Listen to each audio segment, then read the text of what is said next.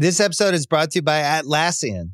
Atlassian software like Jira, Confluence, and Trello help power global collaboration for all teams so they can accomplish everything that's impossible alone. Because individually we're great, but together we're so much better. Learn how to unleash the potential of your team at Atlassian.com. Atlassian.com. Atlassian. Tap the banner or visit this episode's page to learn more. You could spend the weekend doing the same old whatever, or you could conquer the weekend in the all-new Hyundai Santa Fe. Visit HyundaiUSA.com for more details. Hyundai, there's joy in every journey. This episode is brought to you by Hotels.com. I was traveling internationally last year. I was in Mallorca. I didn't know the island well. I said, let me head to the north, head towards the water. Let me go on Hotels.com and see what they have available. Something preferably on the beach, maybe even a gym. Not only did I get those things, there was a kids session with exercise, gymnastics in the water, pony rides, a train. It had everything, and I didn't even want any of those things. But at least I knew they were there, just in case I changed my mind. And now finding the perfect hotel has never been easier thanks to the Hotels.com app. Whether you're looking for a family-friendly, right, all-inclusive or a relaxing spa weekend, you can find exactly what you need and compare hotel prices, ratings, and amenities side by side. So start planning your next getaway and find your perfect somewhere in the Hotels.com app.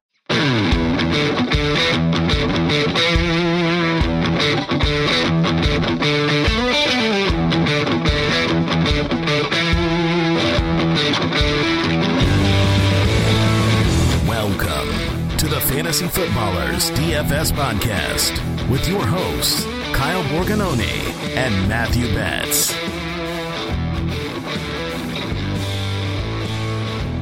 Welcome in the Fantasy Footballers DFS podcast Thanksgiving edition. I'm your host, Kyle Borgononi, and I am joined, as always, by Matthew. Dude is about to put on 15 pounds Betts. It's sweatpants season, baby. Yeah, if you're showing up to your Thanksgiving feast, your holiday, with a belt and anything that has a zipper, you're doing it wrong, okay? It is sweatpants season. We're here to not only fill our bellies with some delicious food, which I love Thanksgiving food, but also with some money, because there is money to be made on DFS. There's nothing better than sitting there, with your friends, your family, you're watching football. At the same time, you don't really want to tell everyone that you're around, like, hey, I have this much money on this, or I need this guy to hit 3 more yards or whatever it is. But it's the best sweat that there is. So you get the meat sweats, you get the DFS sweats. Thanksgiving, what a holiday. I'm excited to break it down. Is there anything better than leaning over to your grandmother and just whispering in her ear, Khalif Raymond in a GPP? And she goes, huh? What'd you say? Khalif Raymond goes out, 4 for like 80 and a touchdown, and you're just the happiest man the entire day at your Thanksgiving holiday. There's nothing better. And she's like, I played DJ Chalk. I was going for DJ Chalk, and you went with Khalif Raymond. Yes, we're going to get to talk about those Lions. Going to get to talk about 3 games just on this Thanksgiving slate. We are glad you're with us. We're going to be talking about how to stack those games, the salary standouts, even a couple of props we like on Thanksgiving. It is a different week for Betts and I. But right now, we're rolling back OG days. I'm remote. I'm in the mountains of North Carolina right now recording. And, is anything better than you staring at me and I'm not in studio? This is bringing me back to, 2020 vibes for sure. We were also remote a little bit at the start of last year, and then you moved to Arizona. But yeah, this is bringing me back. And the OG listeners, man, they know we had some of our best calls when we were on this setup. Both of us remote, no distractions, from Brooks and Jeremy and those clowns in the office. So we're here. We mean business. We're ready to go.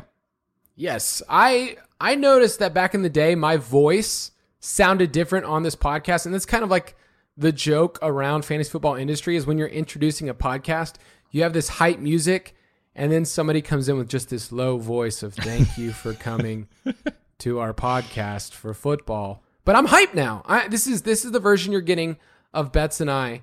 And I want to start us off with a quick question. I could have gone super Thanksgiving theme, but you're going to get a ton of that, especially on the Megalodon show. We have our Turkey Day Awards.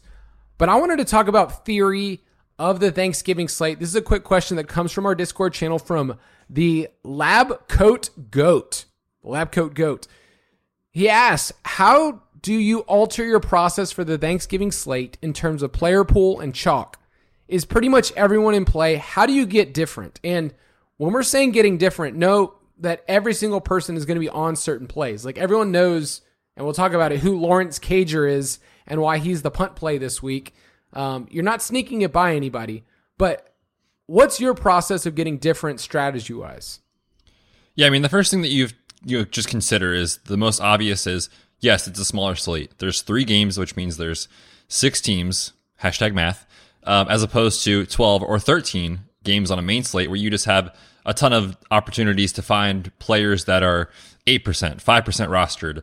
That basically doesn't exist on this slate, and so a quote-unquote low rostered player might be like 15% this week or 20% this week. So we see the roster percentages get really elevated, especially around the best plays, looking at kind of the pricing and stuff like Amon-Ra, Josh Allen, those sort of guys, like they're going to be up at 50%, 60% in tournaments. And you just have to shift kind of how you think about that. We'll have the full roster percentage up, by the way, in the DFS Pass on Wednesday for the three game slate.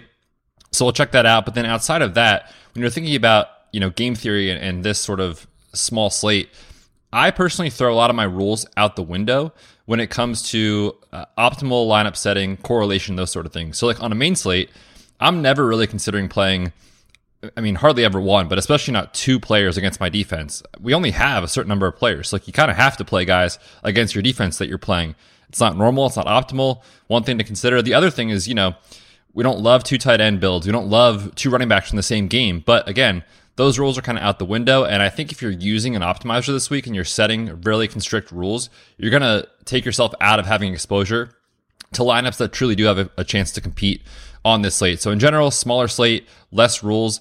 And then as well, I think for me personally, when I was looking at these, I wrote up the pace of play and the DFS Pass, like we kind of feel like we have to get exposure to every single game because there's 3. You want to watch all of them. You want to be invested in all of them. But it's okay, I think, on this slate to take a stance and just say, hey, this game is not going to get there. All these guys fail. And so you can really just kind of condense around the best game stacks instead of trying to get exposure to all 3 is what I'm leaning towards early in the week.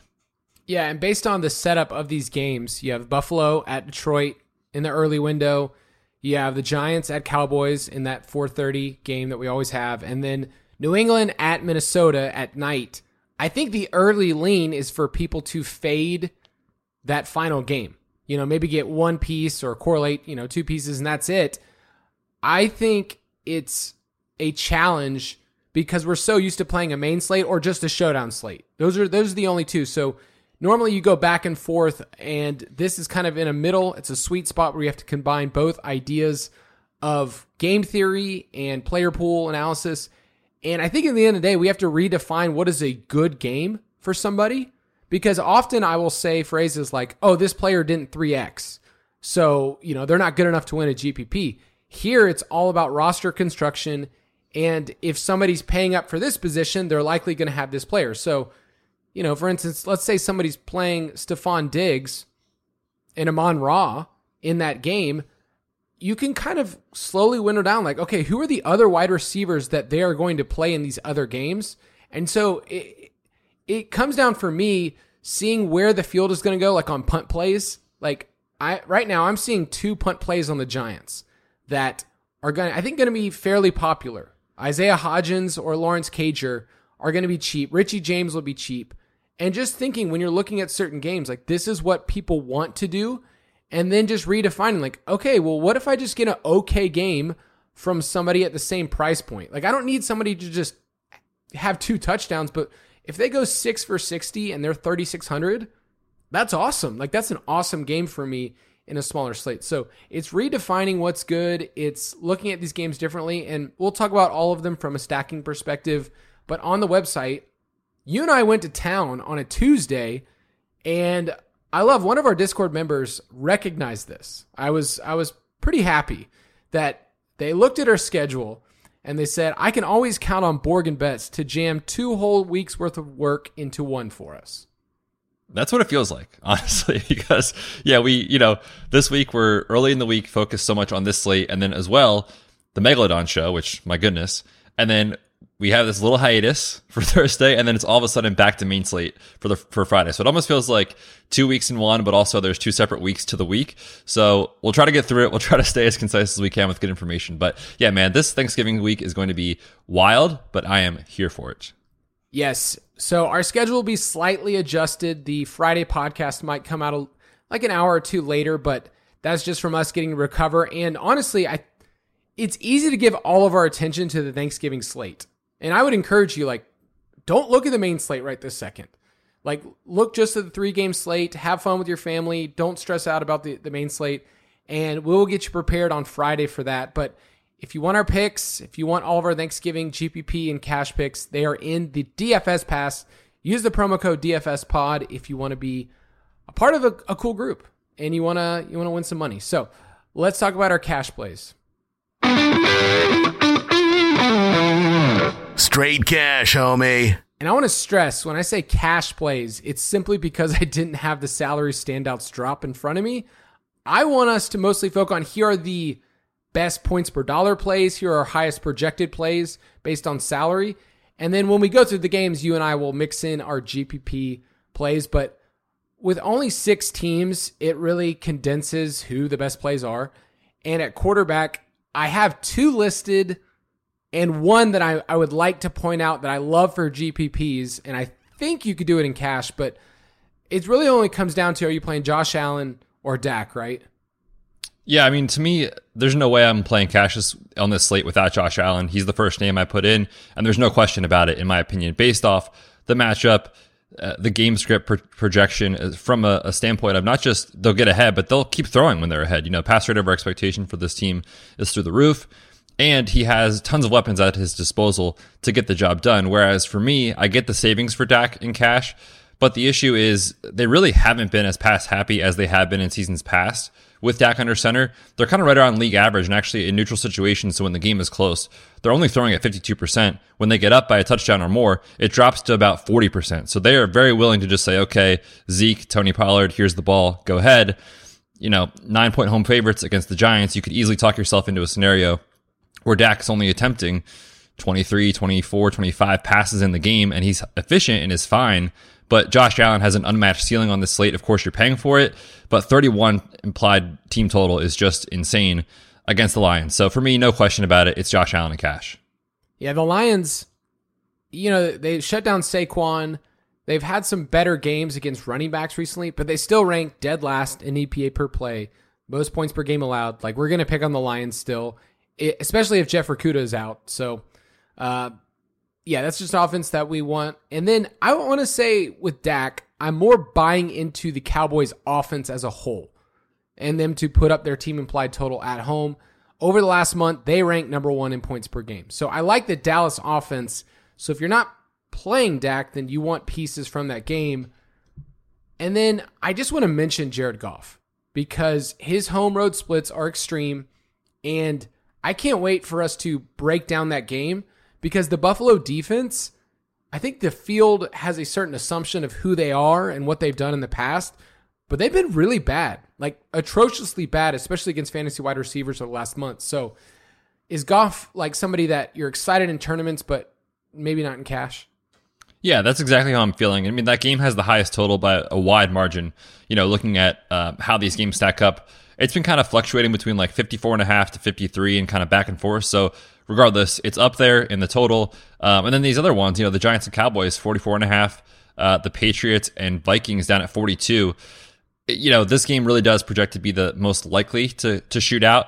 And like you said, Jared Goff for GPPs is interesting because if you're saying the Bills guys get there, but Josh Allen doesn't really separate, you could talk yourself into, okay, well, what if Jared Goff gets pushed and then all of a sudden it's Goff in a negative game script? And we've seen that story before. Look at his game logs this year. He's actually better when they lose because they have to abandon the run and he just throws. So I like Goff as a contrarian stacking, candidate for GPPs. But again, no way I can really go there in cash. At running back, Saquon is the highest priced guy for good reason. For projected workload. I looked back through his career. He's never beaten Dallas. He's 0-7 in his career. And he did put up a solid line in week 3 when they played 126 total yards and a score. Do you feel like the field, because of what he did last week, where he failed me miserably as a cash option, do you feel like the field is going to be down on him as, hey, I paid up last week, it didn't work out, and they're heavy road dogs? No, I think he's still going to come in pretty highly rostered, mostly because of the slate context, right? Like when you look at running back, Dalvin's a guy we can project for workload, but the matchup is brutal. We'll talk about it with the Patriots, and just that overall game environment isn't great. You've got, Jamal Williams and Swift splitting work. You've got Zeke and Pollard splitting work. So very quickly, it kind of dwindles the player pool, and you're like, all right, I guess I'm just paying up for Barkley this week. And people will look at the game log and see, week 3 he went off and was great, and really tell yourself a story. That said, I'm not here to say negative things about Saquon. I just think from a priority spend standpoint for me in cash, he's not a necessity to me on the slate, just because I prefer Josh Allen and a couple of the wide receivers. That said, if you prefer to go Saquon route in cash, I mean, who am I to argue against a guy who's probably going to touch the ball 20 to 25 times when you look at the Giants wide receiver room, which basically exists of you and me from a talent perspective right now. It's terrible. And so Saquon's going to get the ball a ton. You can't argue against volume with a guy as talented as Saquon Barkley. I think this is my early thought that Saquon's going to come in 3rd or 4th in roster percentage in tournaments because of the way that people will build their lineups. And we'll have this in the roster percentage report. So this is just me guessing ahead of time. But I'm seeing on DraftKings Tony Pollard at 6.6, Ramondre Stevenson at 6.4 as the preferred route for people, and mostly because they're so involved in the passing game. Like Ramondre's been getting 6 targets a game. Pollard just went for over 100. I think that's where people are going to go. Now on FanDuel, it's a completely different conversation with Pollard. They priced him up $8,500. Like he's $300 less than Saquon. So do you like those 6K guys a lot?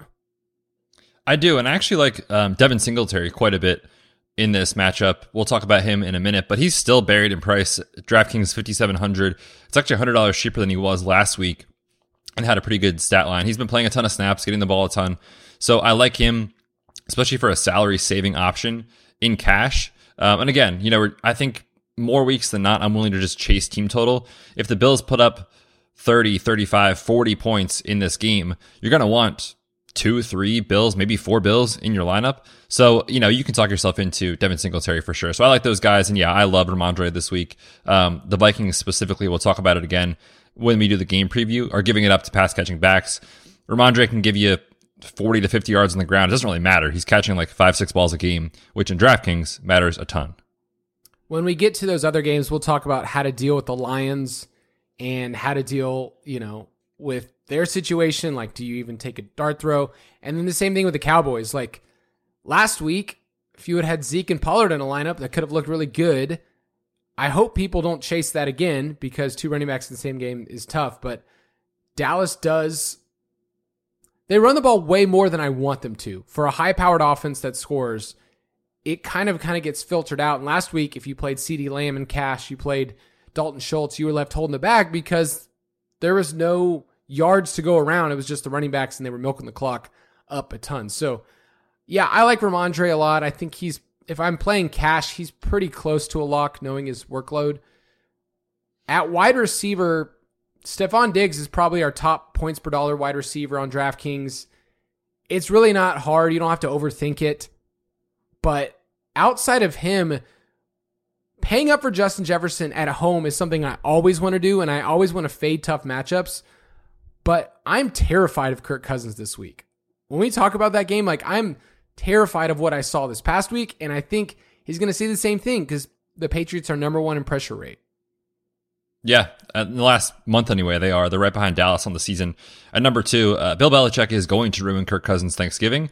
It is going to be terrible, and I'm very scared for all the Vikings weapons, which we'll talk about, again, the game in more detail. But just from cash, if you're spending up for Justin Jefferson, you are sacrificing probably to pay for Diggs, which to me, you get $200 discount on Diggs. You have to pay up on FanDuel. That's a conversation for sure. But I think just considering, in a vacuum, give me Diggs every time over Justin Jefferson in this spot. That said, on a small game slate for tournaments, like if the field is going to be afraid to play Justin Jefferson, he's the archetype I want to take shots on if he is going to be a contrarian play, because we've seen it. We see him in a quote unquote tough matchup and he goes for 150 and 2 and you're like, oh man, I should have seen that coming. So I'll have exposure in tournaments. It's not ideal. So for me in cash, it is Steph Diggs if you're paying up for wide receiver. This is actually a pretty good slate for wide receivers because you remember last year where Lamb and Cooper were out and we basically just had Diggs and a bunch of dudes that you could play. This year it's like Jefferson and Diggs at the top along with Lamb and Amon-Ra. In this middle tier, like you can go Gabe Davis in tournaments, especially on FanDuel. Jacoby Myers, people are going to be playing him in cash at 5,100. And then you go a little lower and you have some dart throws that I think have upside, like Khalif Raymond, I guess Michael Gallup, because I've chased that for a little bit, hoping that's there. There's just some guys that I think could do some work outside of that. But any other interesting names you want to bring up at wide receiver? Yeah, I'll just throw out for cash. Richie James looks like a nice salary saving option. He's 3,400 on DraftKings. My early lean right now is like if I'm playing cash, he's in to allow me to get up to Diggs and Allen and those kind of guys. But in tournaments, like early just feels like an easy fade. I mean, this is kind of the classic cheap wide receiver. You just plug and play and hope good things happen.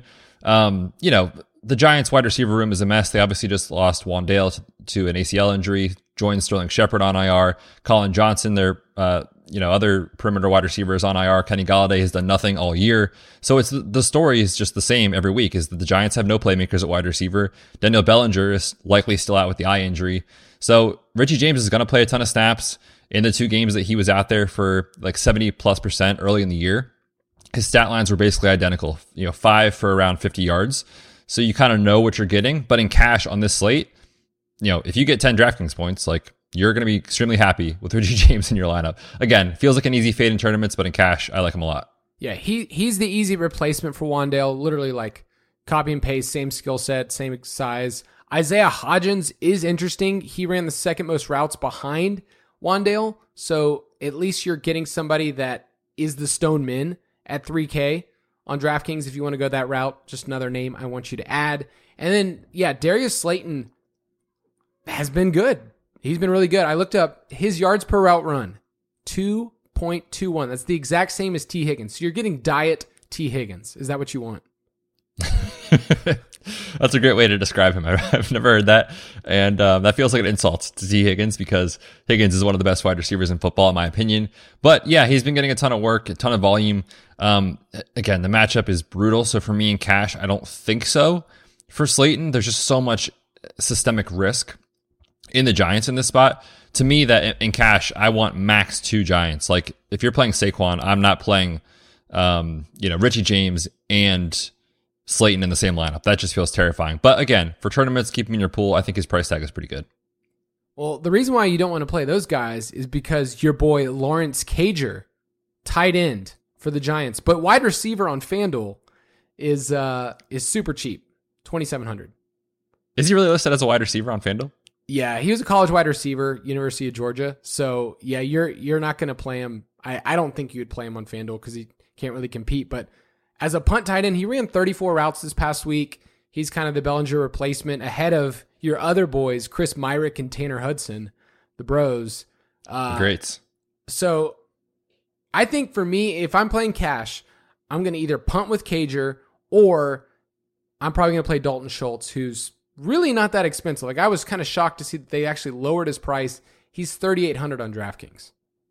Yeah, people were jamming him in on the main slate at, 4,300 just a couple of days ago. And so now we're getting a nice discount. The Cowboys have the second highest team total on the slate. They're at home. We think Dak can be efficient. It'll be limited attempts, but I think he'll be efficient. So I don't mind Dalton Schultz at all, whether it's in tournaments or in cash. I also throw out too, like Dawson Knox at 3,500. He's coming off his best game of the year. We know he has a role around the goal line. You're sensing a theme. I'm literally saying every Bills player, but 31 point total. I think you want some Bills in cash this week. And if you're not paying up for Diggs or Singletary and you want to just throw in Dawson Knox as your guy, whether it's in tournaments or cash, 3,500 on DraftKings is super cheap.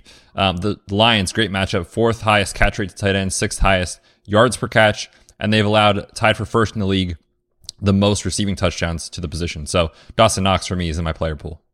All right, at defense, I have two options in front of me. I think the Cowboys not only are far and away the best, but even points per dollar, like they're not that expensive considering what they can do on this slate as a huge home favorite against Daniel Jones. So they rank number 1 in adjusted sack rate. And Daniel Jones, your boy, is being pressured on 44% of his dropbacks. That's second highest in the league behind only Justin Fields. So paying up for Dallas, I think, is not a big deal.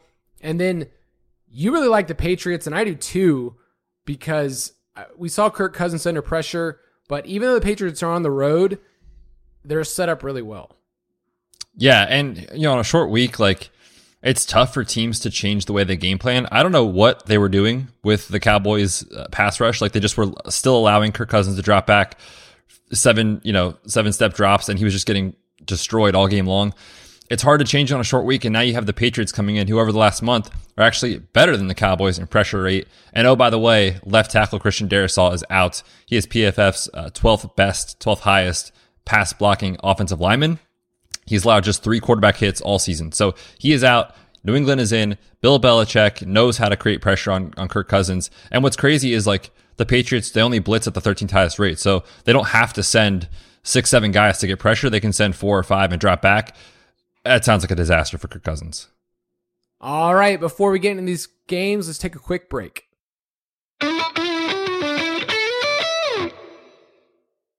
This episode is brought to you by Hotels.com. I was traveling internationally last year. I was in Mallorca. I didn't know the island well. I said, let me head to the north, head towards the water. Let me go on Hotels.com and see what they have available. Something preferably on the beach, maybe even a gym. Not only did I get those things, there was a kids session with exercise, gymnastics in the water, pony rides, a train. It had everything, and I didn't even want any of those things. But at least I knew they were there, just in case I changed my mind. And now finding the perfect hotel has never been easier thanks to the Hotels.com app. Whether you're looking for a family-friendly, right, all-inclusive or a relaxing spa weekend, you can find exactly what you need and compare hotel prices, ratings, and amenities side by side. So start planning your next getaway and find your perfect somewhere in the Hotels.com app. It's only a kick, a jump, a block. It's only a serve. It's only a tackle, a run. It's only for the fans. After all, it's only pressure. You got this. Adidas.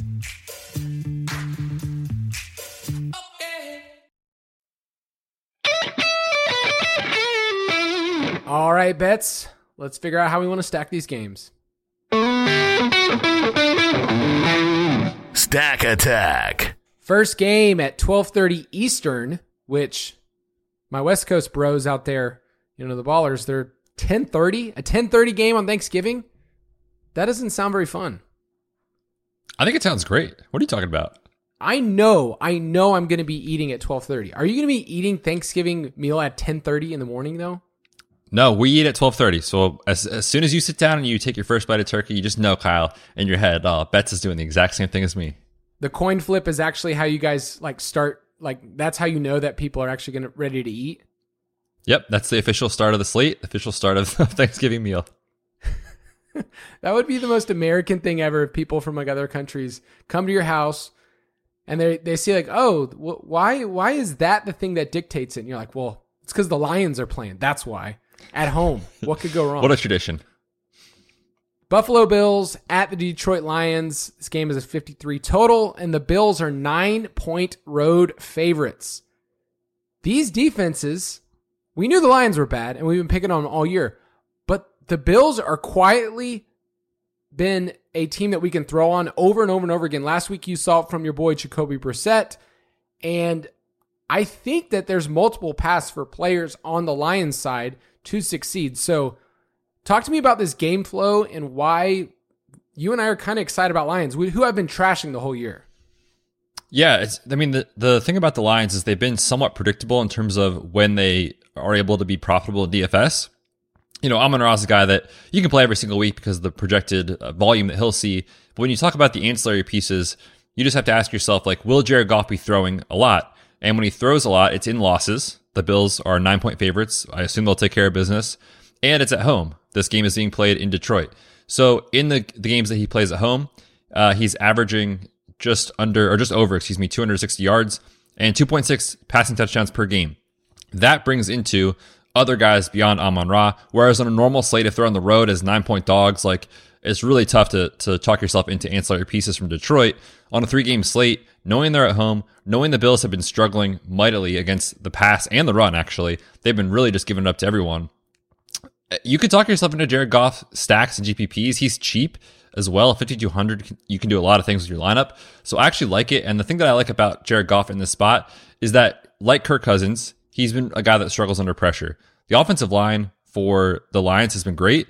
And the Bills, quietly 19th in the league in pressure rate over the last 4 weeks. They're not really getting after the passer the way they have been able to in the past. I think Jared Goff can just compile his way there just based off garbage time and stat line alone. You know, he can come out and throw 35 times and get you 260, 270 yards, 3 touchdowns, and now we're talking a GPP. So I like the pass catchers for Detroit. I mean, you look at the slate context and you just kind of whittle down. There's only 6 options at quarterback, right? You and I are going to be pretty low on Mac Jones for a good reason. I'm not playing Mac Jones, just straight up. I'm not going to play him at all. You don't even want to mention his name again for his family? I mean, we can talk about it later, but I have 5 quarterbacks in my pool this week. I think you and I are lower on Daniel Jones. I think Kirk Cousins isn't really somebody that we're jazzed about either.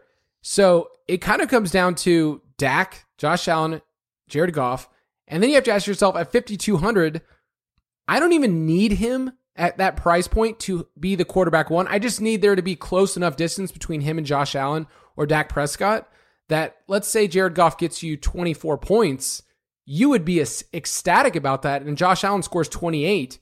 Like, you already set yourself up really well if you have the right stacking pieces. So I like him a lot.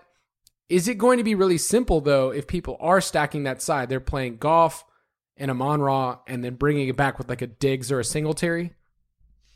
Yeah, I mean, that's the decision point, because I don't really want to get off the board too much with Jared Goff stacks. To me, if you're playing Goff, you're playing Amon-Ra. The volume's just been so secure, averaging basically 10 targets a game. You know what you're getting on PPR sites like DraftKings. That matters a ton.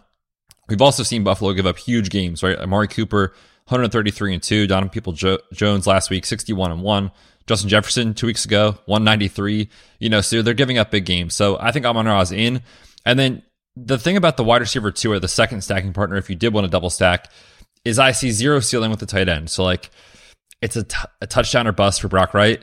So for me, what I'm super interested in is what happens with these other guys. Like Jameson Williams is practicing this week. I'd just be really surprised if he's out there in a full snap count. DJ Chark was back last week, who you have a ton of in best ball. Hopefully that works out for you. He's back last week. He played just 11 snaps. So I think we'll see more of him. He's a large field dart throw. And then Josh Reynolds has been out for like a month with a back injury. So we don't really know which of those guys is going to be available yet. So that's a huge point. If Jameson Williams does not play, if Josh Reynolds is out, the stacks actually become really clean. You're either stacking with Amon-Ra and Khalif, or you're stacking with DJ Chark and Amon-Ra. And to me, if you're playing multiple lineups, I think you just play a couple of each of those. Hope good things happen. Yeah, no, I like Raymond a lot. He's more involved. I used to think he was just like a deep threat, but he's more involved in different facets of the game. They design plays for him. So yeah, I'm interested, especially if the field thinks that Buffalo is still elite against wide receivers and they see the season-long numbers. You and I know that over the last month, it's been a different story. The running backs, I don't know, Dan. I couldn't tell you what you're going to do. I don't even know if you know what you're going to do, Dan, from play to play or drive to drive, because Jay Willie, our boy, Jamal Williams, is getting those, goal line carries. DeAndre Swift gets really weird usage. And then Justin Jackson was getting a ton of run last week. Are you touching these running backs at all? I mean, I think you have to have Jamal Williams in your player pool, just in the chance that he falls in the end zone twice, which we just saw him fall in the end zone 3 times last year. The thing is he leads the league as far as running backs from percentage of their fantasy points that come from touchdowns. So if he's not scoring a touchdown, he's going to ruin your day. If he does score a touchdown, it's great for GPPs. I don't think you can go there in cash, but again, because of the fact that every single time they get in the 10, Swift is out, Jamal Williams is in, that's how they're using those guys.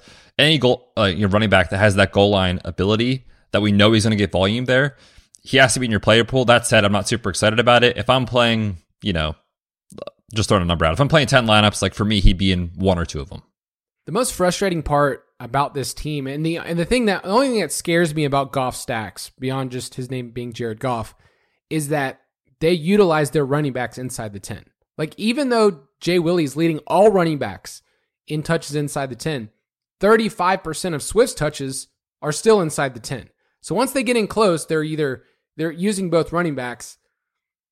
To me, I wish that I could say this is the week Swift gets 15 touches, 12 touches, but you just can't predict that. So I'm out on that. I'm more interested in Singletary on the other side, because even though we saw James Cook finally have some involvement, mostly milking the clock, Nyheim Hines is not involved at all. And Singletary's still seeing 70+% of the snaps, despite the fact they acquired Hines at the trade deadline. So I think Singletary is probably going to end up, RB6, RB7 in roster percentage. And they're 9-point favorites. Like, you should have him in your player pool in cash. And I think in tournaments, if you're not stacking Allen, he's in a great spot. Yeah, and I actually think you can play him with Josh Allen, which not because they pass to each, like he doesn't pass to Devin Singletary that much. He'll get 2 or 3 targets, but it's mostly because what you're saying is, Vikings and Patriots fail. The Cowboys are fine, but not incredible. The Giants fail. And then all of a sudden you have access to every touchdown from the Bills. And if they score 40, that is going to get it done. So I have interest in both those guys together. But again, like you said, if you're not playing Josh Allen stacks, I love Devin Singletary. To me, though, one thing I'll point out is in the blowouts for the Bills, his snap count comes down pretty far at about 57%. In close games that are decided by 10 or less points, he's all the way up at 77%. So if you're playing him, you should be telling yourself, this is likely because the game stays close. And so for me, I'm going to set a role in my lineups where if I play Devin Singletary, I have a line on the other side. For the Bills pass catchers, if Allen's going to be the most popular quarterback on the slate, are you trying to get different? Like, I tried to stare at Khalil Shakir. I tried to stare at Isaiah McKenzie, who goosed me for my dynasty team. What a turd. And it's really simple. Like, I'm only looking at Diggs. I think that Gabe Davis and Allen correlate really well. And you can do that when Gabe Davis has a big game, Allen's having a big game, vice versa. And then you can throw in Knox, but I'm not trying to get cute here with these ancillary pieces. Yeah, and I'm going to play mostly like, 1,000 person GPPs or less, so a smaller field. So for me, $1,000. I'm gonna play in those smaller fields. You're gonna say 1,000 lineups. No, I'm not that much of a sicko, Kyle. I do like my family. I'm gonna limit my exposure to these Bills guys. Isaiah McKenzie's fine. He's not even really a full-time slot player though. Like, he's still rotating with Khalil Shakir and other guys. So like, it's mostly just a complete dart throw at the other positions. To me, it's simple. I'm playing some Steph Diggs, I'm playing some Gabe Davis, and I'm going to play Dawson Knox as my stacking partners with Josh Allen and kind of move on from there. I do think one thing, though, that is kind of interesting, and you and I talked about this a little bit before we started recording, is like, in Diggs' biggest games, Josh Allen isn't actually going off the way we think he is. Like, they're not correlating as much. So I'm not sure if that's a small sample size or what that is, but it is worth noting. And last year, when I had my best week in DFS of all time, it was Josh Allen, leverage off Diggs with Gabe Davis and Dawson Knox, and I think that's really interesting on this slate. No, you remember Diggs and Allen last year? I brought this up. They had slight negative correlation together, where it's just the way that it's working out. So Allen, when he runs the ball in 2, you're losing a touchdown there, but with Gabe Davis, you're getting these huge ADOT targets that end up being long touchdowns that clearly count for both. So I will be playing Allen and Gabe Davis, and I'll probably play Gabe Davis a little bit more than the field, but Diggs just projects so well with Jeff Okudah out and the way that they throw the ball, the way that Detroit is allowing the highest explosive pass rate over the last month. It's just not complicated to think about that, but give me your Vegas pick. This feels contrarian. I'm actually going to take the points with the Lions at home with Jared Goff. Plays better there. And quietly, like, I think the elbow for Josh Allen is still a little bit of an issue. He's clearly playing through it and playing well enough, but I think it's enough for me to say I'll take the 9 with Detroit.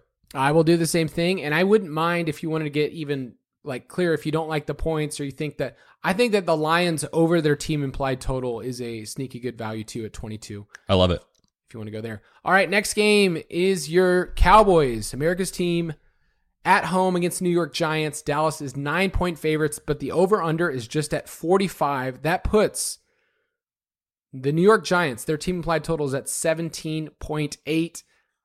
They were exposed this past week, and we got to see Danny Dimes, your boy, throw the ball 44 times.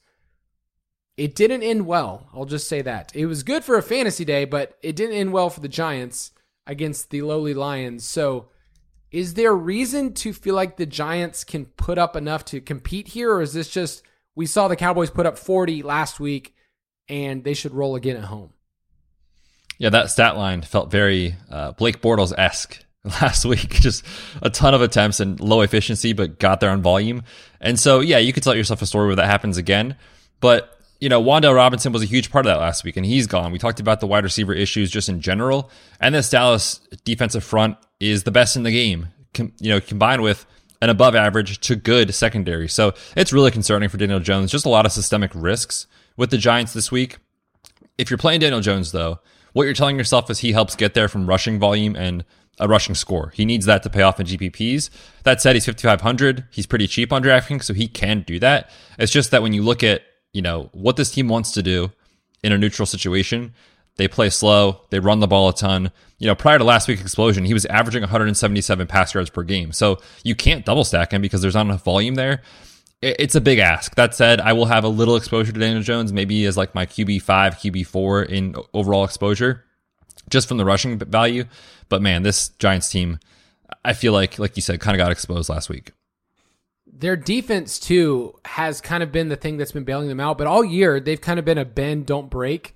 And Rich Rebar put out this stat, but the Giants are 32nd in yards per play allowed on first down.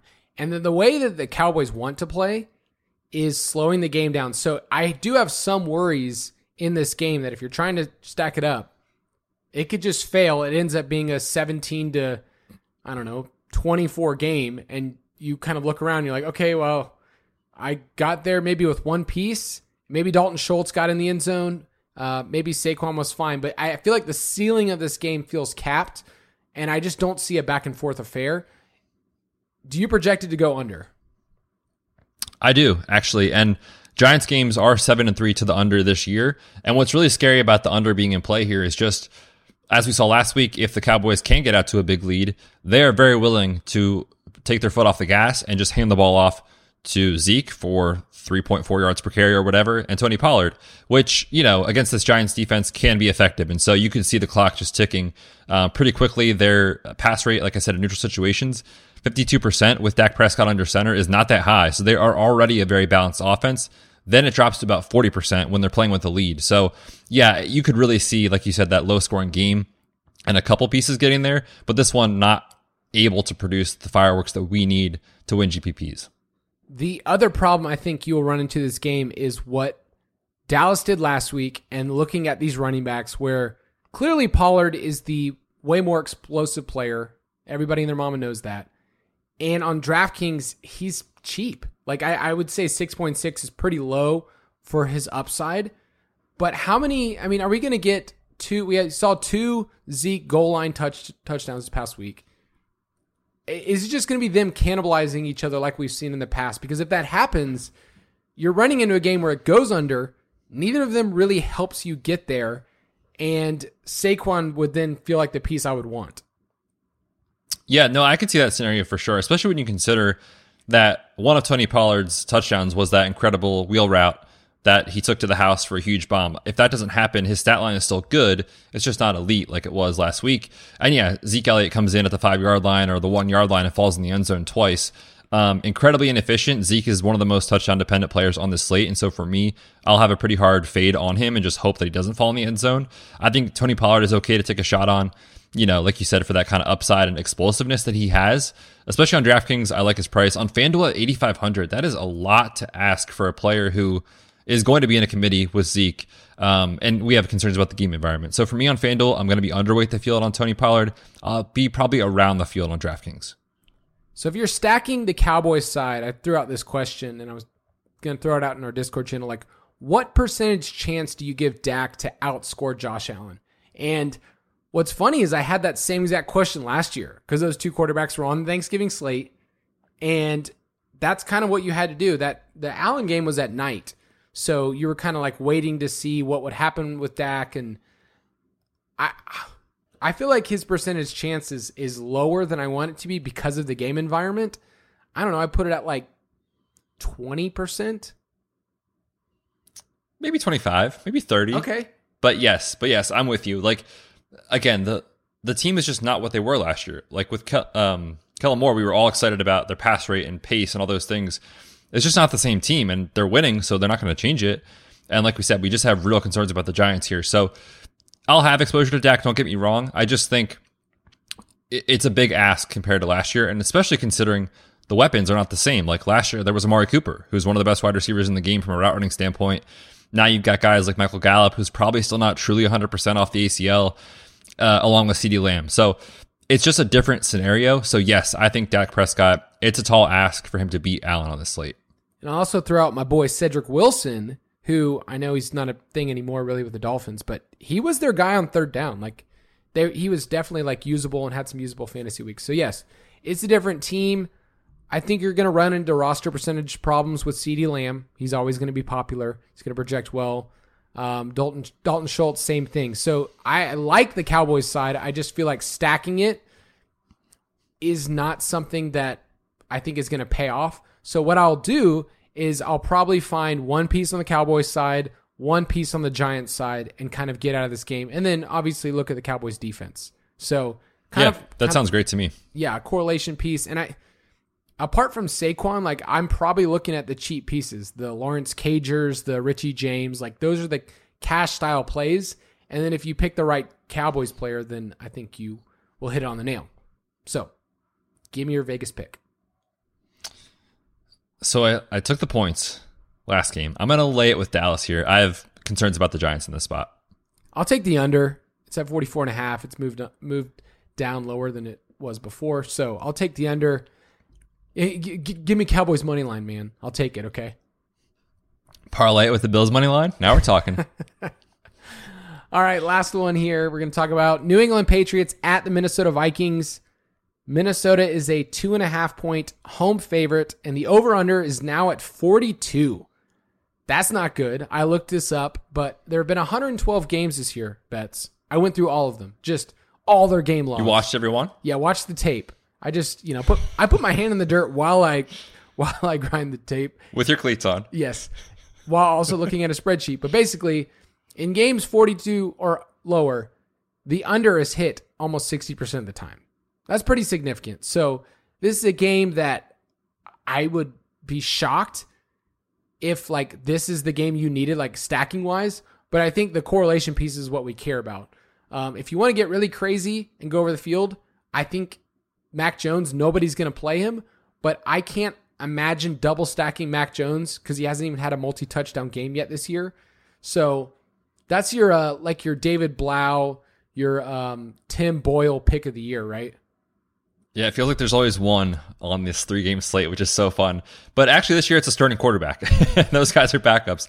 But Mac Jones, like you said, has yet to throw two touchdown passes this season. In theory, the Vikings are a pass funnel defense.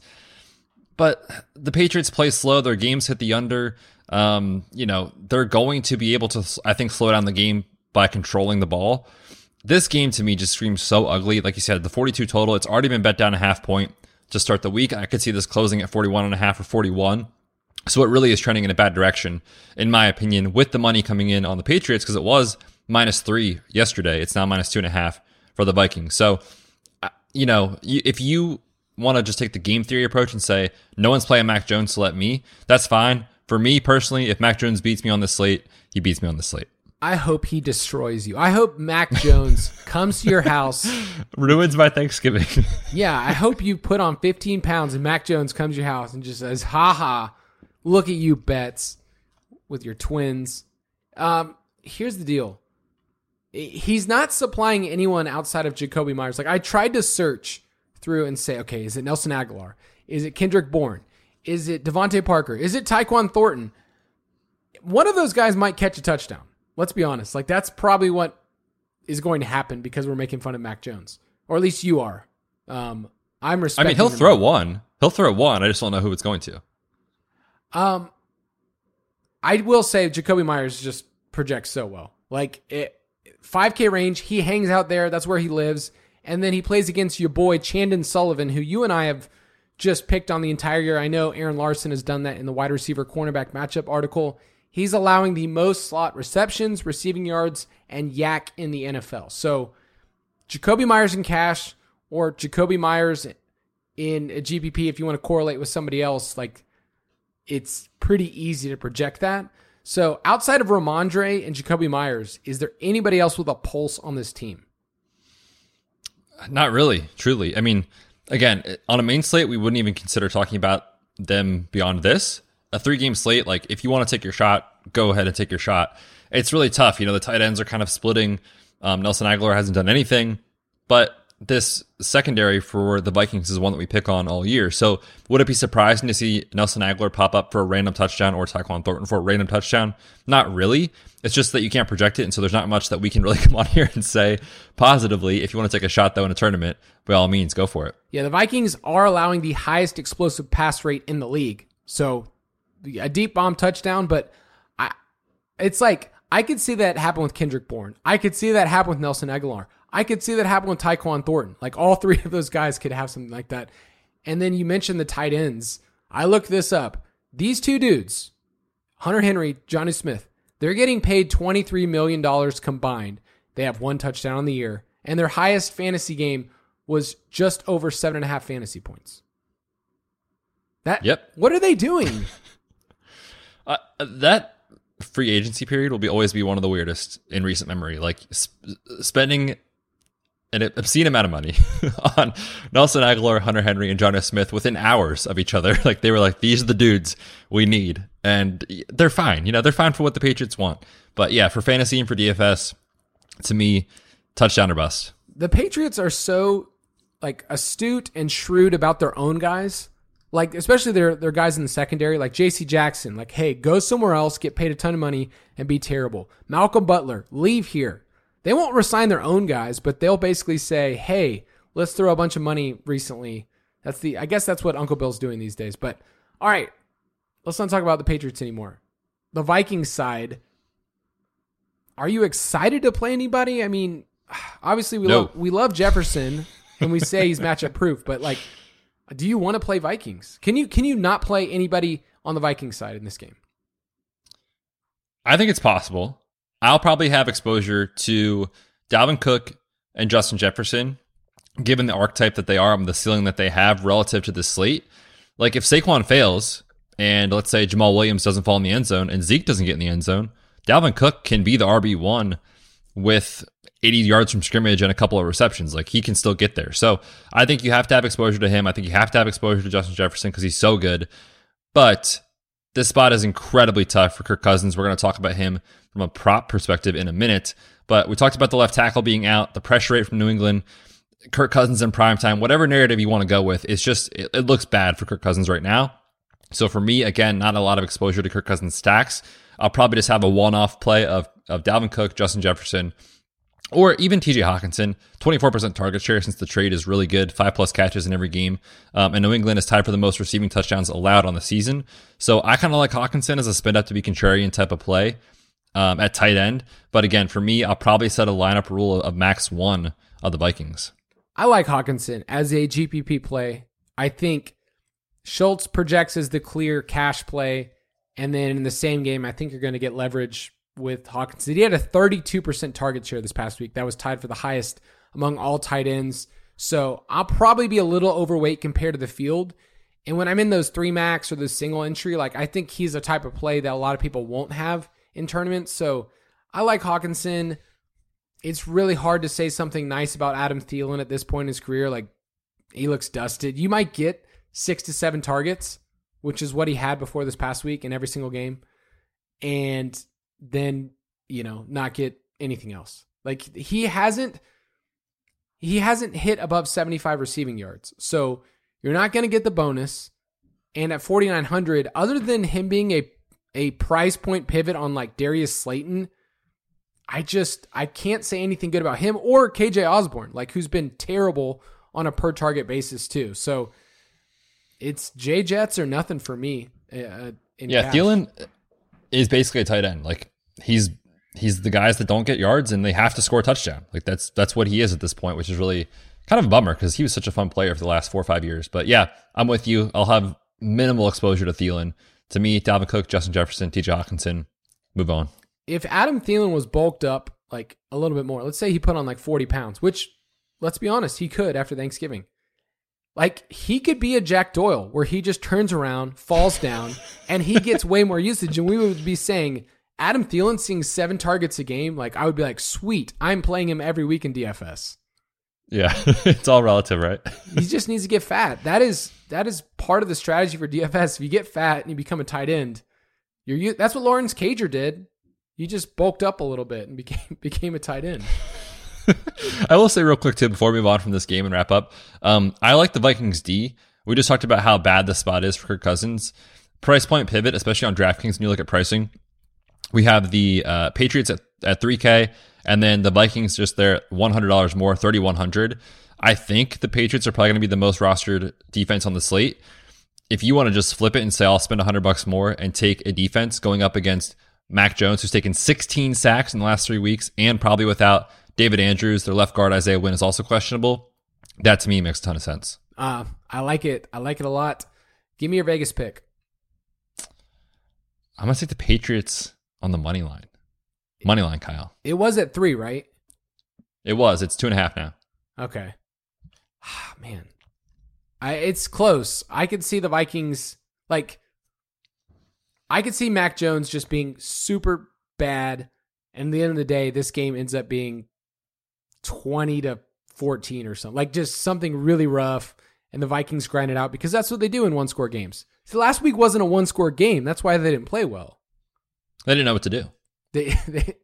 They're like team meetings. Like O'Connell's like, I have nothing for this. Okay. If things go wrong, we can't do anything. Okay.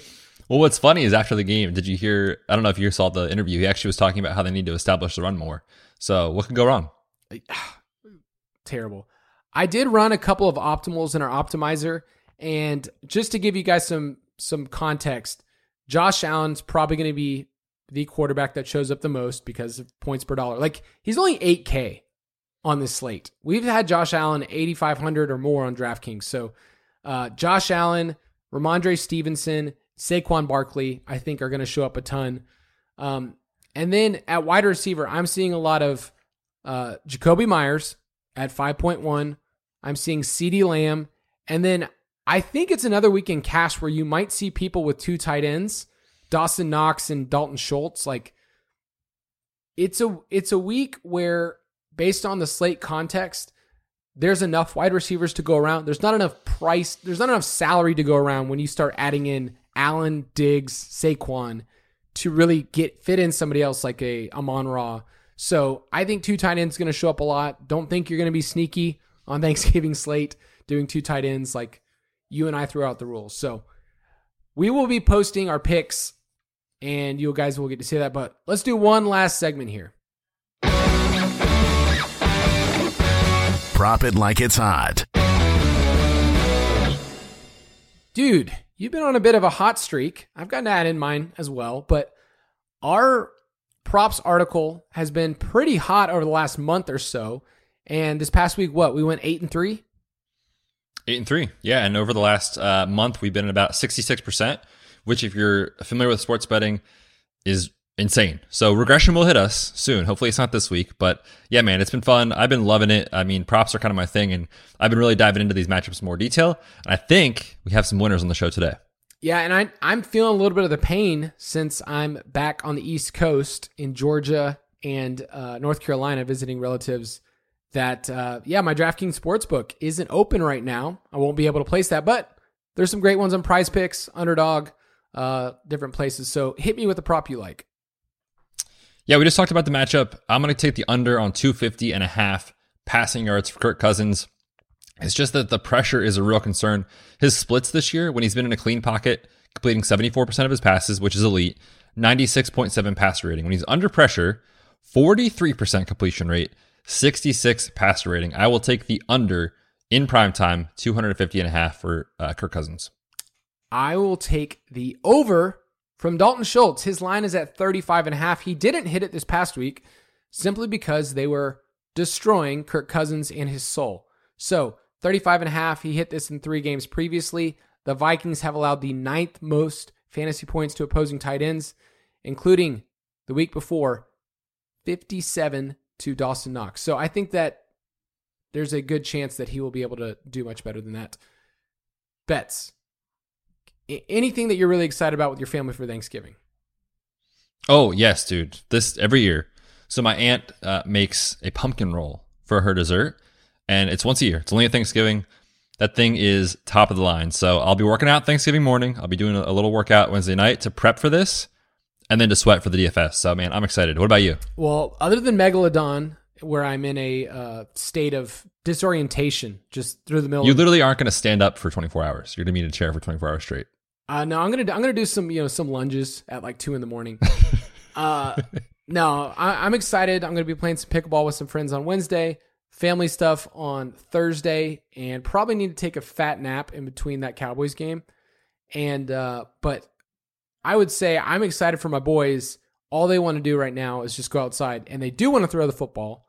They don't understand. Yes. They don't care at all about who's playing because the Falcons aren't playing, but right. They just want to play. So my boys are at that age where like, you can play football. It's what I did every single Thanksgiving with my family. So I'm pretty excited about that. And we're going to be talking to people later on the week. We will have to completely change our mindset for the main slate. Jason was sending me his lineup during our recording, and I go, Jason, I'm still thinking about Thanksgiving, buddy.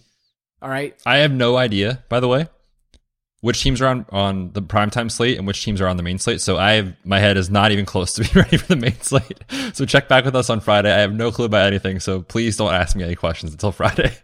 If you want to play with us, you can go to ballersdfs.com. I will open up a Thanksgiving special that is a contest you won't want to miss. So go to ballersdfs.com, go to our DraftKings League, and enter the contest. They're live right now, and there's nothing better than a little Thanksgiving cash that you can just, flash around to all your family members saying, hey, look what Lawrence Cager did for me this week.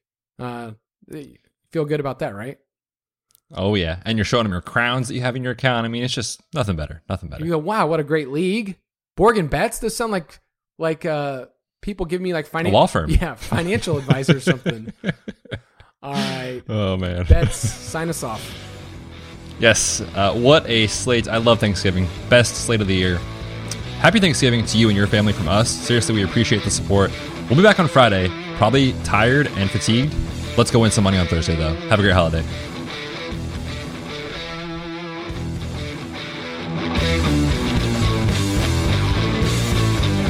Thank you for listening to another edition of the Fantasy Footballers DFS podcast. Don't forget to visit us on the web at www.thefantasyfootballers.com. This episode is brought to you by Hotels.com. When I went on my last holiday to Cape Town, it was amazing.